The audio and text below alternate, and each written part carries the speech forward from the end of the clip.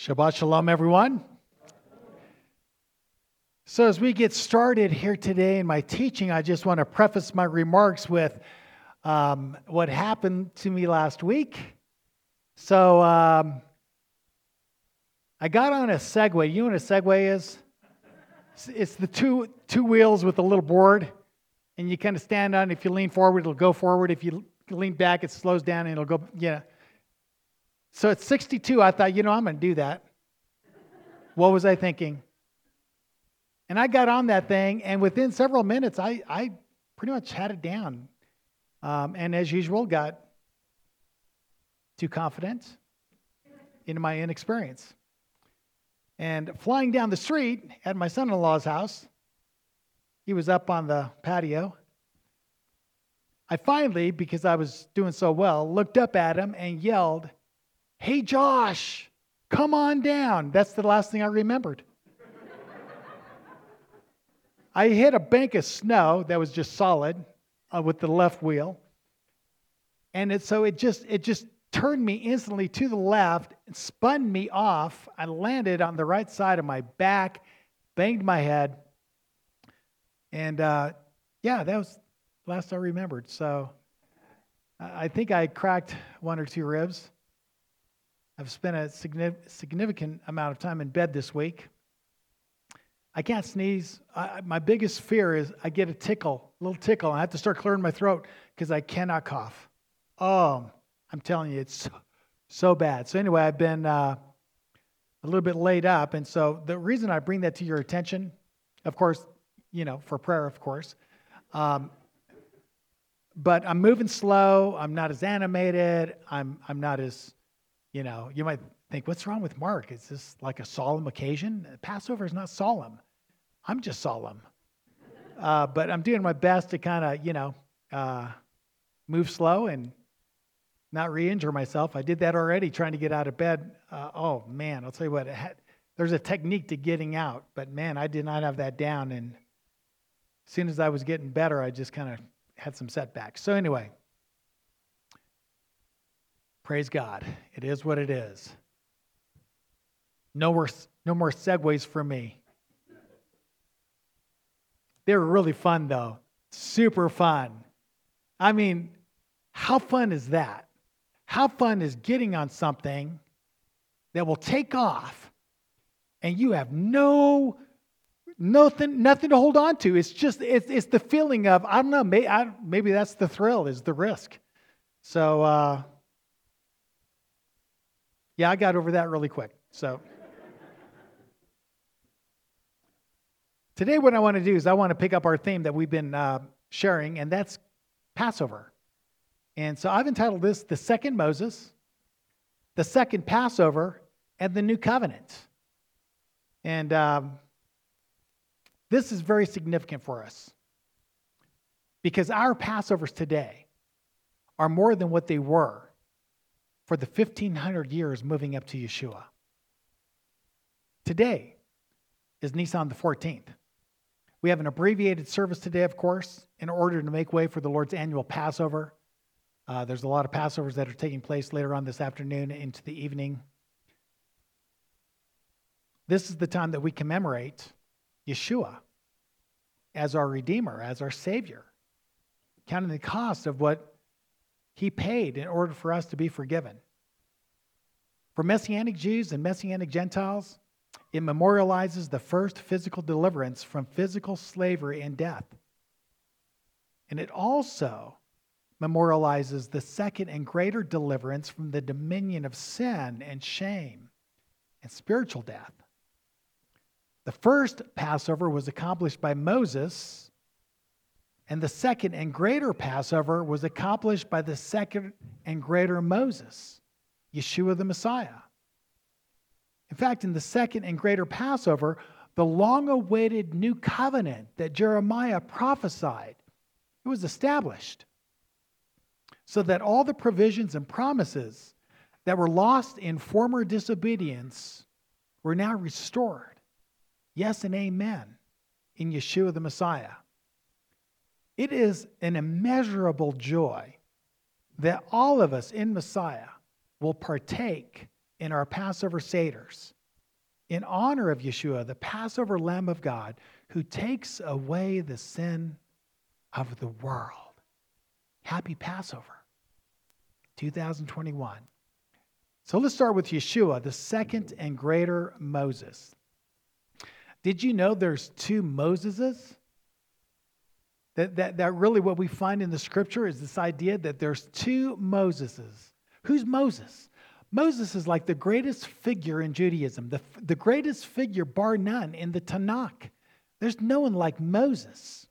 In fact, God, when he called Moses, he says, Moses, I'm going to do some things through you that when they're done, you will be so great, your fame so far reaching, that all of Israel will believe in you forever. Forever. Greatest figure that we have in the Tanakh is none other than Moses.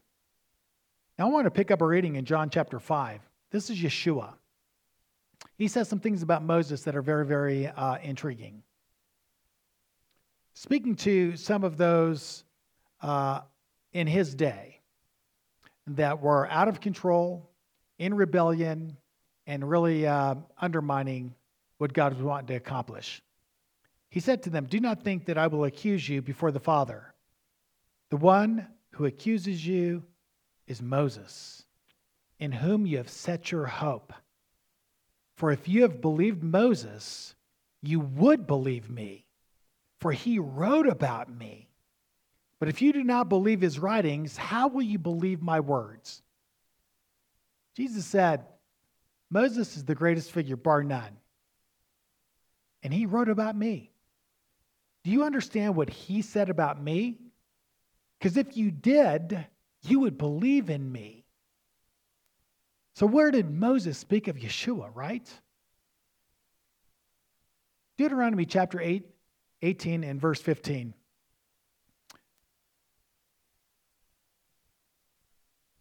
It states, the Lord your God will raise up for you a prophet like me from among you, from your countrymen.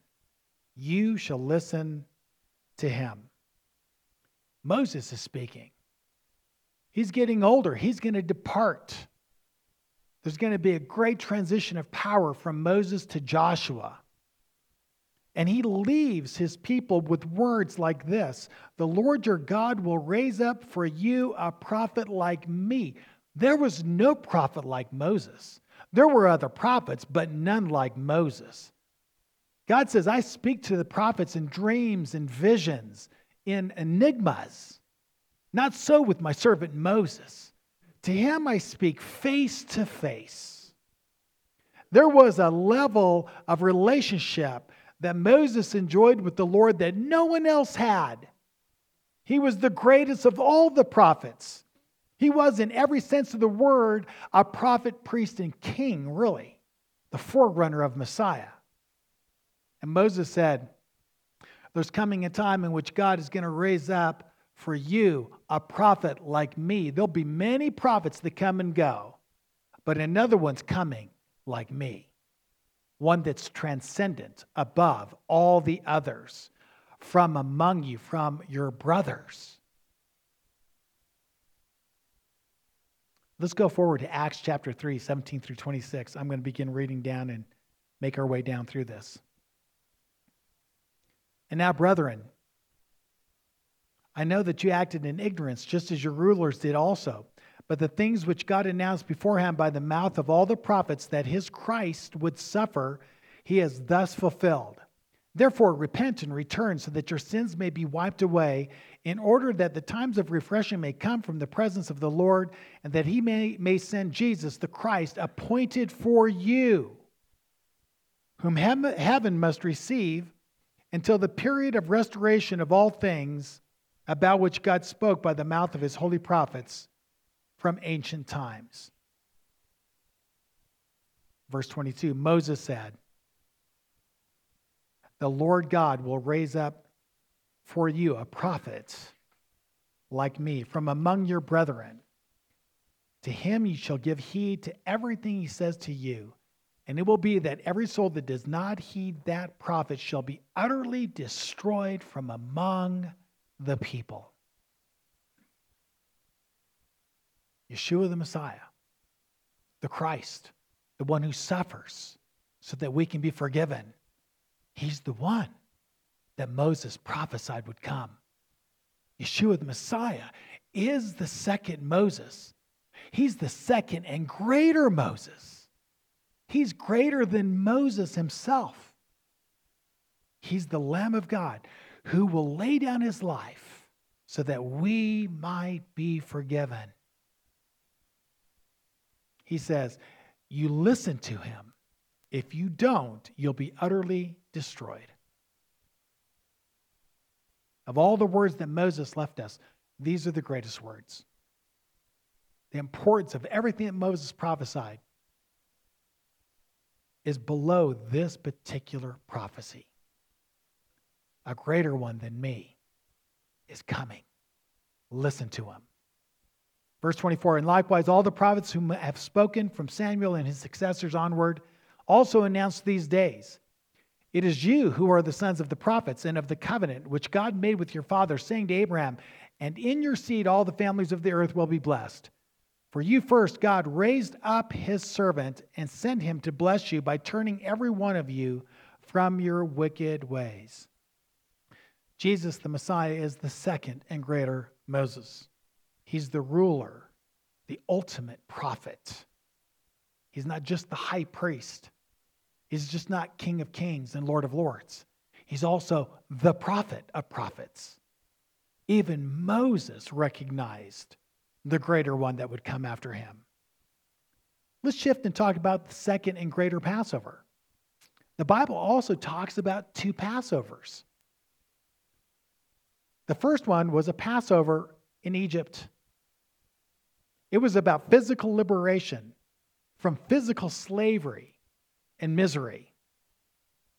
The second one is about a kingdom of darkness in which we're all in bondage, and a liberation that comes from the Messiah, a liberation from that dominion of that kingdom, that domain of sin and shame.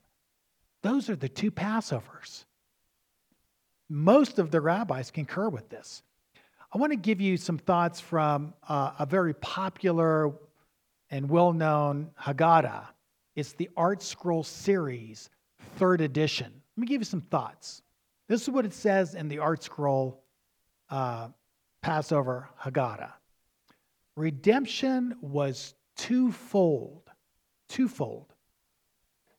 Physical and spiritual. It goes on to talk about the duality of Pesach. A dual bondage, first physical, then spiritual. A dual liberation, physically from Egypt, and also the redemption to come. What redemption to come? The rabbi said it would be a redemption from sin itself. That's the greater bondage. The first Passover, the physical bondage, that was a big deal. But there's a greater redemption coming, a spiritual redemption that is mirrored in the physical. The physical redemption in Egypt was filled with signs and types and shadows that teach us about the greater Passover, the second and greater Passover that would come later. Rabbi Isaac Huntner says this, the Exodus must be viewed as the prelude to the messianic redemption. And that says it all. He understood the greater Passover comes with Messiah. Messiah is the one that will bring the second and greater Passover. We as Messianic believers say yes and amen, and it did come. Jesus is the second Moses. He is the one who ushered in the second Passover. We have two saviors in these Passover events. Moses, the first savior. He's a savior. He's a deliverer, right? He's the one that God raised up to use to lead them out of slavery in Egypt. Yeshua, the Messiah, he's the second and greater Savior. He's the Savior not only of Israel, but of the entire world. He's the one that comes to set us free from the spiritual slavery to sin and shame that plagues our lives. Jesus, he's the Savior of the world, the Lamb of God who takes away the sin, singular, not sins, plural. He came to take away the sin of the world, not just Israel, but the sin of the world. That is amazing in every way. Let's talk about the sign of Passover. The sign of Passover is the blood. The first Passover, it was the blood of their Passover lambs. That each family had a Passover lamb. They slayed on the 14th in the afternoon around 3 p.m. They slayed that lamb and put the blood of the lamb on their doorposts, which provided for them the covenant picture and language necessary to actually escape the wrath of God against sin in Egypt. The second and greater Passover, the sign remains the same. It's the blood of Yeshua, the Lamb of God. We all had our lambs. God says, I'm going to bring my lamb. He prophesied that through Moses as well. We see that in the story even earlier on with Abraham and his son Isaac. His son Isaac says, Dad, we got the fire, we got the wood, but where's the sacrifice? Where's the lamb? Abraham tells Isaac, God will provide the lamb. That was a prophetic word because it didn't happen that day. It would take much longer. And that season came. We discovered that Yeshua is the Lamb of God, the long-awaited Lamb of God, that God provides his lamb at Passover. Jesus. When John saw him, he exclaimed, Behold, the Lamb of God who takes away the sin of the world. Jesus is the second and greater Moses, ushers in the second and greater Passover. He's actually the Passover. He's actually the sacrificial lamb.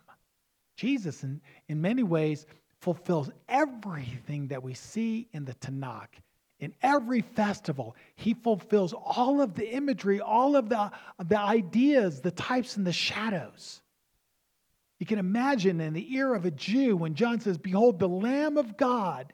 They understood the lamb. They understand the idea of a sacrificial lamb as the atoning device of our sins, and that would point forward to the Lamb of God. And now John the Baptist, John the Immerser, right? He's pointing and saying, there he is, the long-awaited Lamb of God. That's him, Yeshua of Nazareth.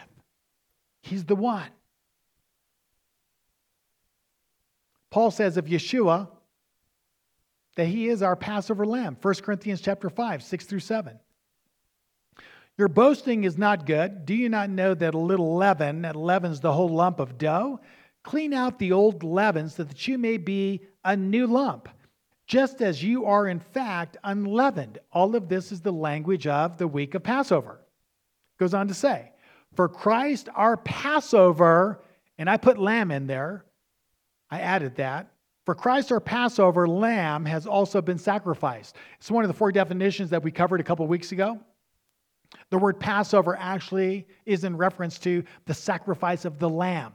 That's why they don't put lamb in the text. The word Passover it means the lamb that was sacrificed. We add that to help the readers understand. For Christ our Passover lamb has also been sacrificed. 1 Corinthians 5:8. Therefore, let us. Who's he writing to? He's writing to Jewish believers and also Gentile believers. This is an epistle to the Corinthian church. The majority of this church are Gentiles. And he's saying to the Gentiles in the Messiah, you're part of Israel. You're grafted in. Yeshua, the Passover lamb, has been sacrificed. You are now saved in one with those believing Jews who preceded you. Therefore, let us celebrate the feast. What feast? What feast is he talking about? He doesn't actually say what feast it is. He gives us all the words for that, the concepts. You know, the one that has unleavened bread. You know, the one that has a Passover lamb. Yeah, he's talking about the week of Passover, the celebration of Pesach. And he's saying, let us therefore celebrate what? Passover together, right? Not with old leaven, nor with the leaven of malice and wickedness, but with the unleavened bread of sincerity and truth. I'm going to talk more about this tomorrow at our unleavened bread service, day 1, 5 p.m. We got a secret special meal for you. It's not extravagant. It'll be filling. And it's not just beans and chili. Okay. We're going to have a great time together as we celebrate. It's a festival. We're going to eat together. I'm going to talk about the week of Passover. Talk about the week of unleavened bread and what all of that means. Suffice it to say, Paul says, keep the festival. Do you realize this is a holy week? It's not just a Seder tonight. It's meant to be a whole week of festival. All week long, meals, fellowship, visiting each other. It's a holy week. It's a vacation. It's a spiritual vacation, if you will. We need to get into this. I was born and raised in a Catholic home. First 18 years of my life, devout Catholic. We had it down. Christmas wasn't one day. It was a holy week. Easter wasn't one day. It was a holy week. We had a great time all week long. We set those times aside. I'm telling you, as believers in Messiah, we need to learn to set aside the week of Passover as a whole week of celebration and fun, and getting together and just really rejoicing in what God has done. We need these times of festivity, of rejoicing, and building relationship with one another. So we'll talk more about that as we get into the week. I want to talk about the transcendence of Yeshua, the Lord's Passover Lamb. Turn with me to Revelation chapter 5. I'm going to begin to make my way down through this passage. Revelation 5, 1 through 14. I saw on the right hand of him who sat on the throne a book written inside and on the back, sealed up with 7 seals. And I saw a strong angel proclaiming with a loud voice, "Who is worthy to open the book and to break its seals?" And no one in heaven or on earth or under the earth was able to open the book or to look into it. No one. I want to be careful here. I cannot fall today. No one. Think of everyone in the world. There are some pretty powerful men and women in our world. And when we talk about powerful men and women, we usually, at least in the ancient world, you would talk about nobility and some pretty important people. And yet, the angel says no one on earth was important enough, was noble enough to open up the book. And no one under the earth, which is the realm of the dead, is the underworld, and all the great, though fallen angels in that realm, none of them great enough to be open up to open up the seals of this book. And no one in heaven, you have myriads and myriads and myriads of Elohim, of angelic divine beings, very powerful beings, majestic beings. And among them, you even have these 24 elders that sit kind of as a divine counsel to the Lord himself. And then even among them, you have these 4 beings that have they're like chimeras. They got features of animals and humanness. The four creatures that are around the throne. I mean, you have some really amazing, powerful, majestic beings. And everyone's silent in heaven, on earth, and in the realm below the earth. No one's able. Verse 4. Then I began to weep greatly because no one was found worthy to open the book or to look into it. Verse 5. And one of the elders, these are the 24 elders that are around the throne, most significant and most powerful other than the four creatures. And one of the elders said to me, "Stop weeping. Behold, the lion that is from the tribe of Judah, the root of David, has overcome, so as to open the book and its 7 seals." The Lion of the tribe of Judah, Yeshua the Messiah, he's the one. Again, we see him in his transcendence. He's the ultimate high priest, according to Melchizedek, which is a higher priesthood than the Levitical priesthood. He's the greater Moses.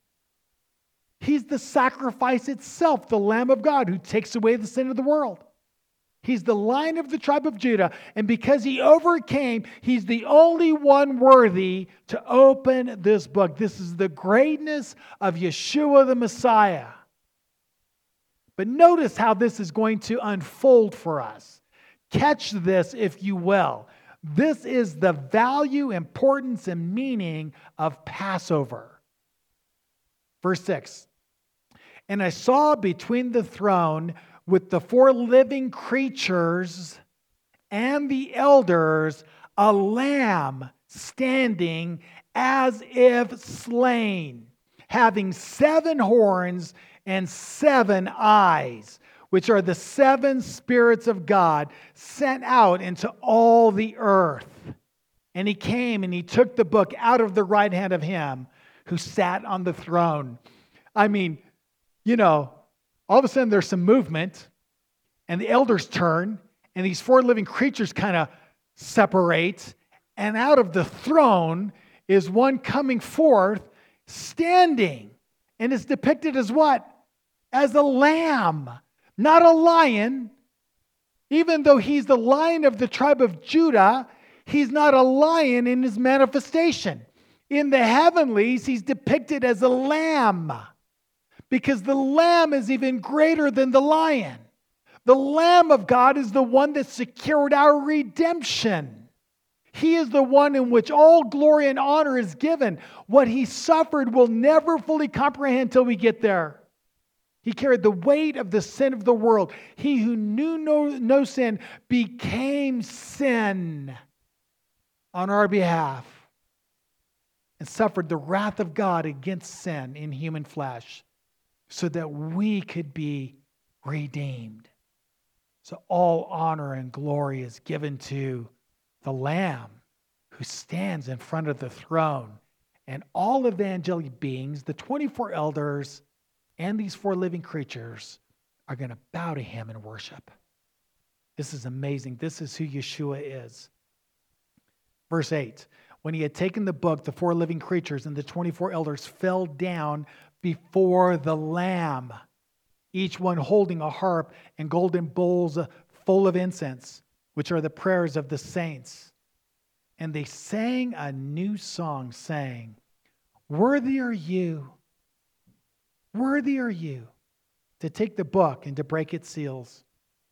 For you were slain and purchased for God with your blood men from every tribe and tongue and people and nation. Yeshua, the Lamb of God who takes away the sin of the world. This is why our Passover is so significant. It's so significant because it's been fulfilled in him. The meaning, the purpose, the function, it's all in him.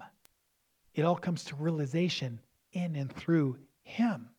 He is the one in which Passover pointed forward to. Verse 10, you have made them to be a kingdom and priests to our God, and they will reign upon the earth. Then I looked and I heard the voice of many angels around the throne and living creatures and the elders. And the number of them was myriads and myriads and thousands and thousands, saying with a loud voice, "Worthy is the Lamb that was slain to receive power, riches, wisdom, might, honor, glory, and blessing." Could you just think about that for a moment? The myriads and myriads of angelic beings and the different types and levels of angelic beings, all of them in unison, singing this out to Yeshua as he stands depicted as a lamb slain from the foundations of the world. You know, this imagery that's given to us, powerful in every way. I have an artist's rendition of the lamb with 7 eyes on it. I mean, it's just the scariest thing I've ever seen in terms of, it's just some weird stuff, right?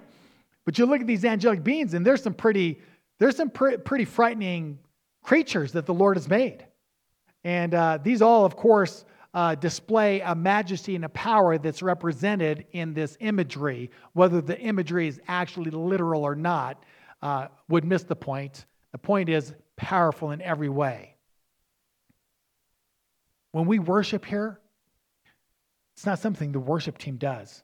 Alexia has pointed this out over and over and over, and her team understands it too. They're just leading us in that. You're the worship team. You're the priesthood. You're the ones that rule and reign with Messiah. Never, ever, ever be passive in your worship. When we worship, when we dance, do that with every cell in your body. Raise your voice, sing to Him. Let it out. You say, well, I can't hold a note. Neither can I. It just says, make a joyful noise unto the Lord. God was thinking of me when He had that passage written, right? I can't hold a note, but I can let it out. We should sing with everything in our being because He's worthy of that. I encourage you to watch Mel Gibson's The Passion of Christ this week. This is Holy Week. Watch it. You'll catch all that He went through. And He did that even if it was just for you. If you were the only person, He would have done it for you. It's not only for the world, it's for each and every one of us. You say, how did He endure that? He was thinking of you. That's how great His love is. So when we worship, I want to encourage everyone, you're the priesthood. You as priests are to offer up sacrifices of praise, worship, and adoration. He's worth it all. All of heaven is doing this. These beings that are much more glorious and majestic than us and powerful, they're just throwing their crowns before Him. They're falling on their faces. They're weeping and rejoicing in the Lamb that was slain.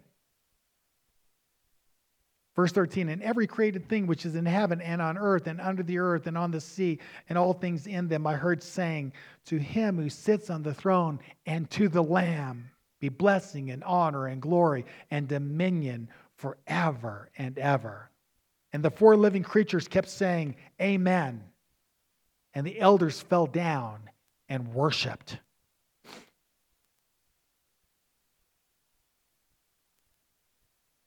Thank you, Lord. Hallelujah. The initial goal of Passover, in the first Passover, that initial goal was physical deliverance from the dominion of Egypt, and then onward to the gift of the promised land. In the second Passover, it's about spiritual deliverance from the dominion of sin and shame. You know what that is, right? Everyone knows what that is. We come to church, we wear masks, we smile at each other, we act as if we're all together, overcomers for Jesus.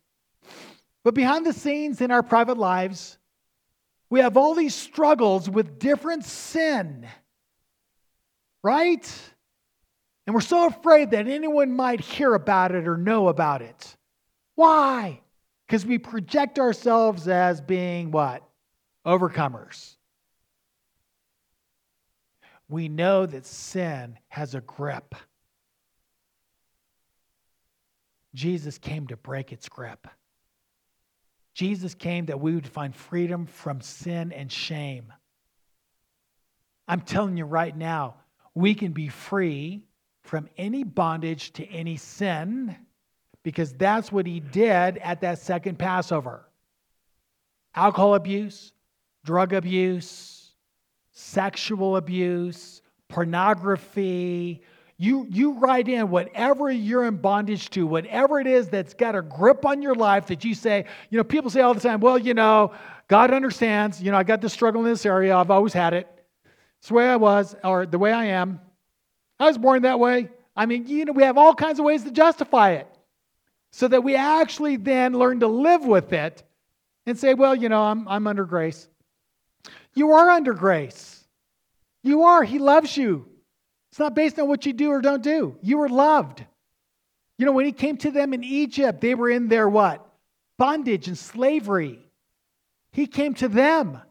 He says, all you have to do, slay the lamb, put the blood on the doorposts, and I will save you in Egypt in your sin. Based on what? Based on you cleaning your life up? No. Based on you trusting in the blood of that lamb sacrificed. Based on grace and grace alone, through faith in the blood of the lamb. I'll save you in your sin. I'll save you in your slavery. That's my grace. But when you eat the Pesach offering, make sure you eat standing up with sandals on, staff in your hand. Get ready. Get ready. Because when I say go, I want you to run and don't look back. God says, I'm going to save you by grace through faith in the blood of the Lamb, but then I'm going to take you out of that place of slavery. A hasty deliverance from that dominion of slavery and misery. So yes, God understands us, our weaknesses. He knows our brokenness. But he's saying, hey, I've saved you through faith in my Son. You're saved. You are under grace. But don't you embrace that sin. That's not who you are. And you don't have to live under that taskmaster. I've come to set you free. Part of the story of Passover week is not only being saved by grace through faith in the blood of the Lamb, it's about coming out of that place of sin and shame. That's what Jesus wrought on the cross. That's why he poured out his Spirit, so that we could be free from that. You can do it the easy way or the hard way. But I want to tell you right now, you bring your stuff before the Lord, confess your sins, be real with one another. It's okay to confess your sins to one another. It's okay to have, brothers and sisters in your life that you can go and say, look, I'm addicted to drugs, or I'm addicted to alcohol, or I'm addicted to porn, or whatever it is, right? It's okay to go and share that. They're probably addicted to something too. The point is this: you confess your sins to one another and cry out to the Lord for deliverance. He will break that power, that grip. He will, and he will set you free. He's done that for me, but it doesn't come for those that are passive. It doesn't come for those that are comfortable with their sin. You got to be desperate. You got to literally get on your face and weep before the Lord and cry out. And if you have to do that every day, you do it every day. You have an appointed time for your deliverance. It will come like a mighty rushing wind, but you got to stay the course and stay serious. And if you don't, you'll get so messed up at a given point, the world will help you do it the world's way. Those are usually like rehab facilities. The world has a way of helping. It's, in my opinion, not as effective, but it's second best if you're going to ignore what is best. But sooner or later, you're going to have to deal with that sin. Because if you don't, it'll take everything you have away from you. Everything. You cannot play with it. It's a fire. So in conclusion, an application. What have we learned so far? Number one, Yeshua is the second and greater Moses. He's the eternal Son of the eternal heavenly Father. He is one with God. You shall call his name Emmanuel, for he is God with us, the transcendent one. He has initially fulfilled the second and greater Passover. He is the Passover Lamb of God, in which all of heaven, including the 24 elders and the 4 living creatures around the very throne of God, cast their crowns at his feet and bow and worship him. This is who he is. He is forever exalted in the heavens.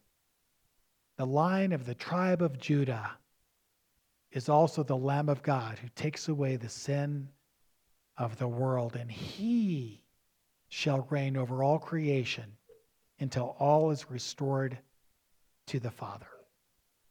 So in our Messianic Seders tonight, we commemorate Moses and the first Passover and all that it foreshadowed and all that it found, or all that would go on to find its fulfillment in Yeshua, the second Passover. Our Messianic Seders are the only Seders that recognize that Yeshua initially fulfilled all of the first Passover types and shadows. When I say our Messianic Seders, I'm talking about Messianic Seders around the world. Not the harvest, but around the world. They're the only Seders. All the other Seders in Rabbinic Judaism focus on the first Passover. They do not believe the Messiah has come. It's only in Messianic Seders that we realize the fullness of the joy in Yeshua being the Lamb of God, bringing into its fullest meaning all that the first Passover foreshadowed.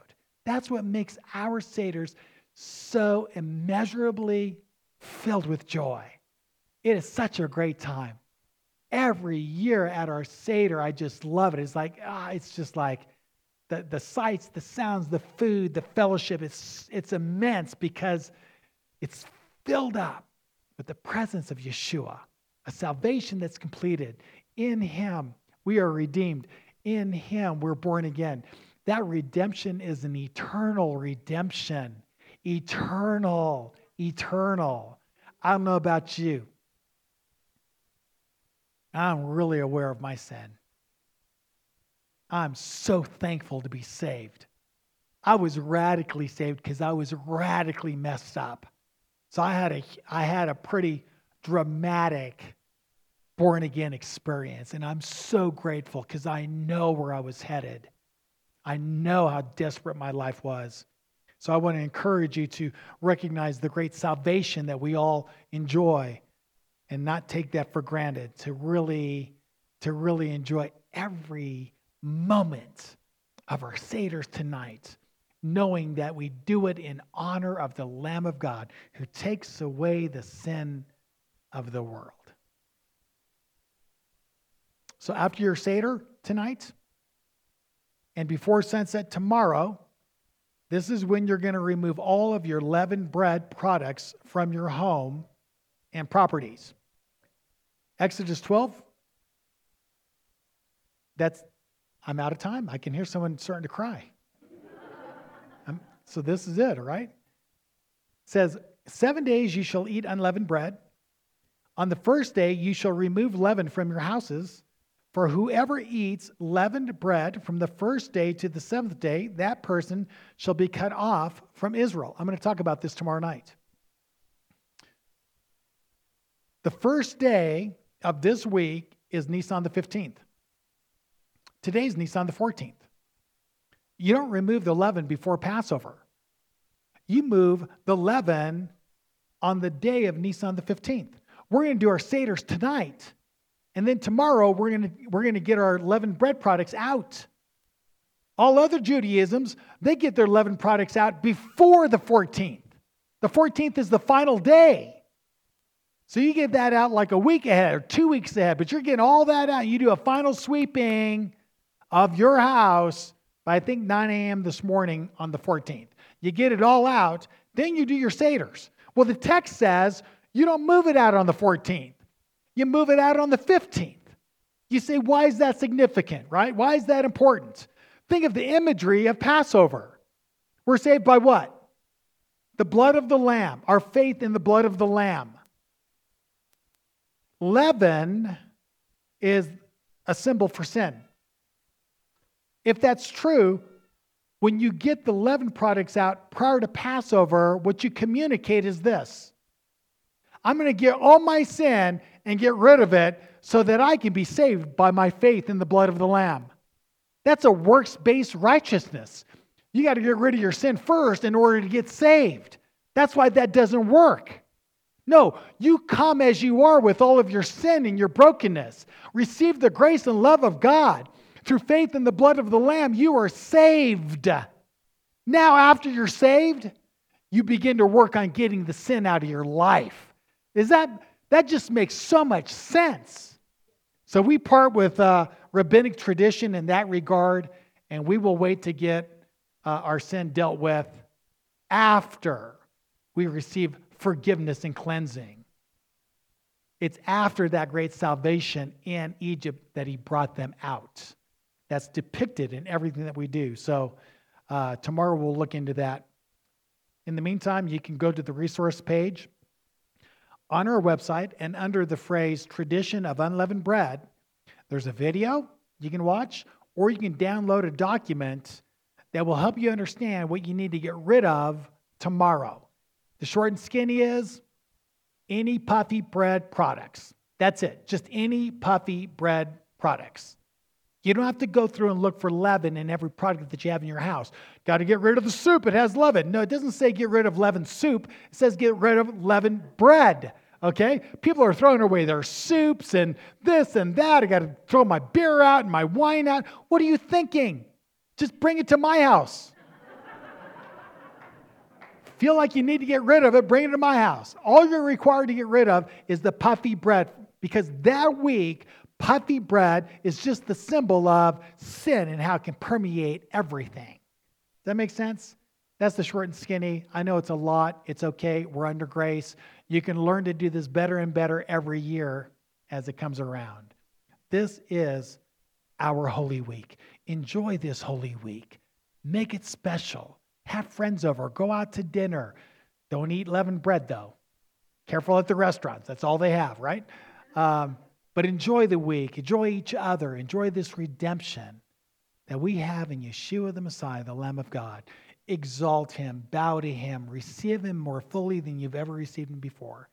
And know that in him we are saved by grace through faith, not of works, but by grace through faith. This is the love of God for us. Amen?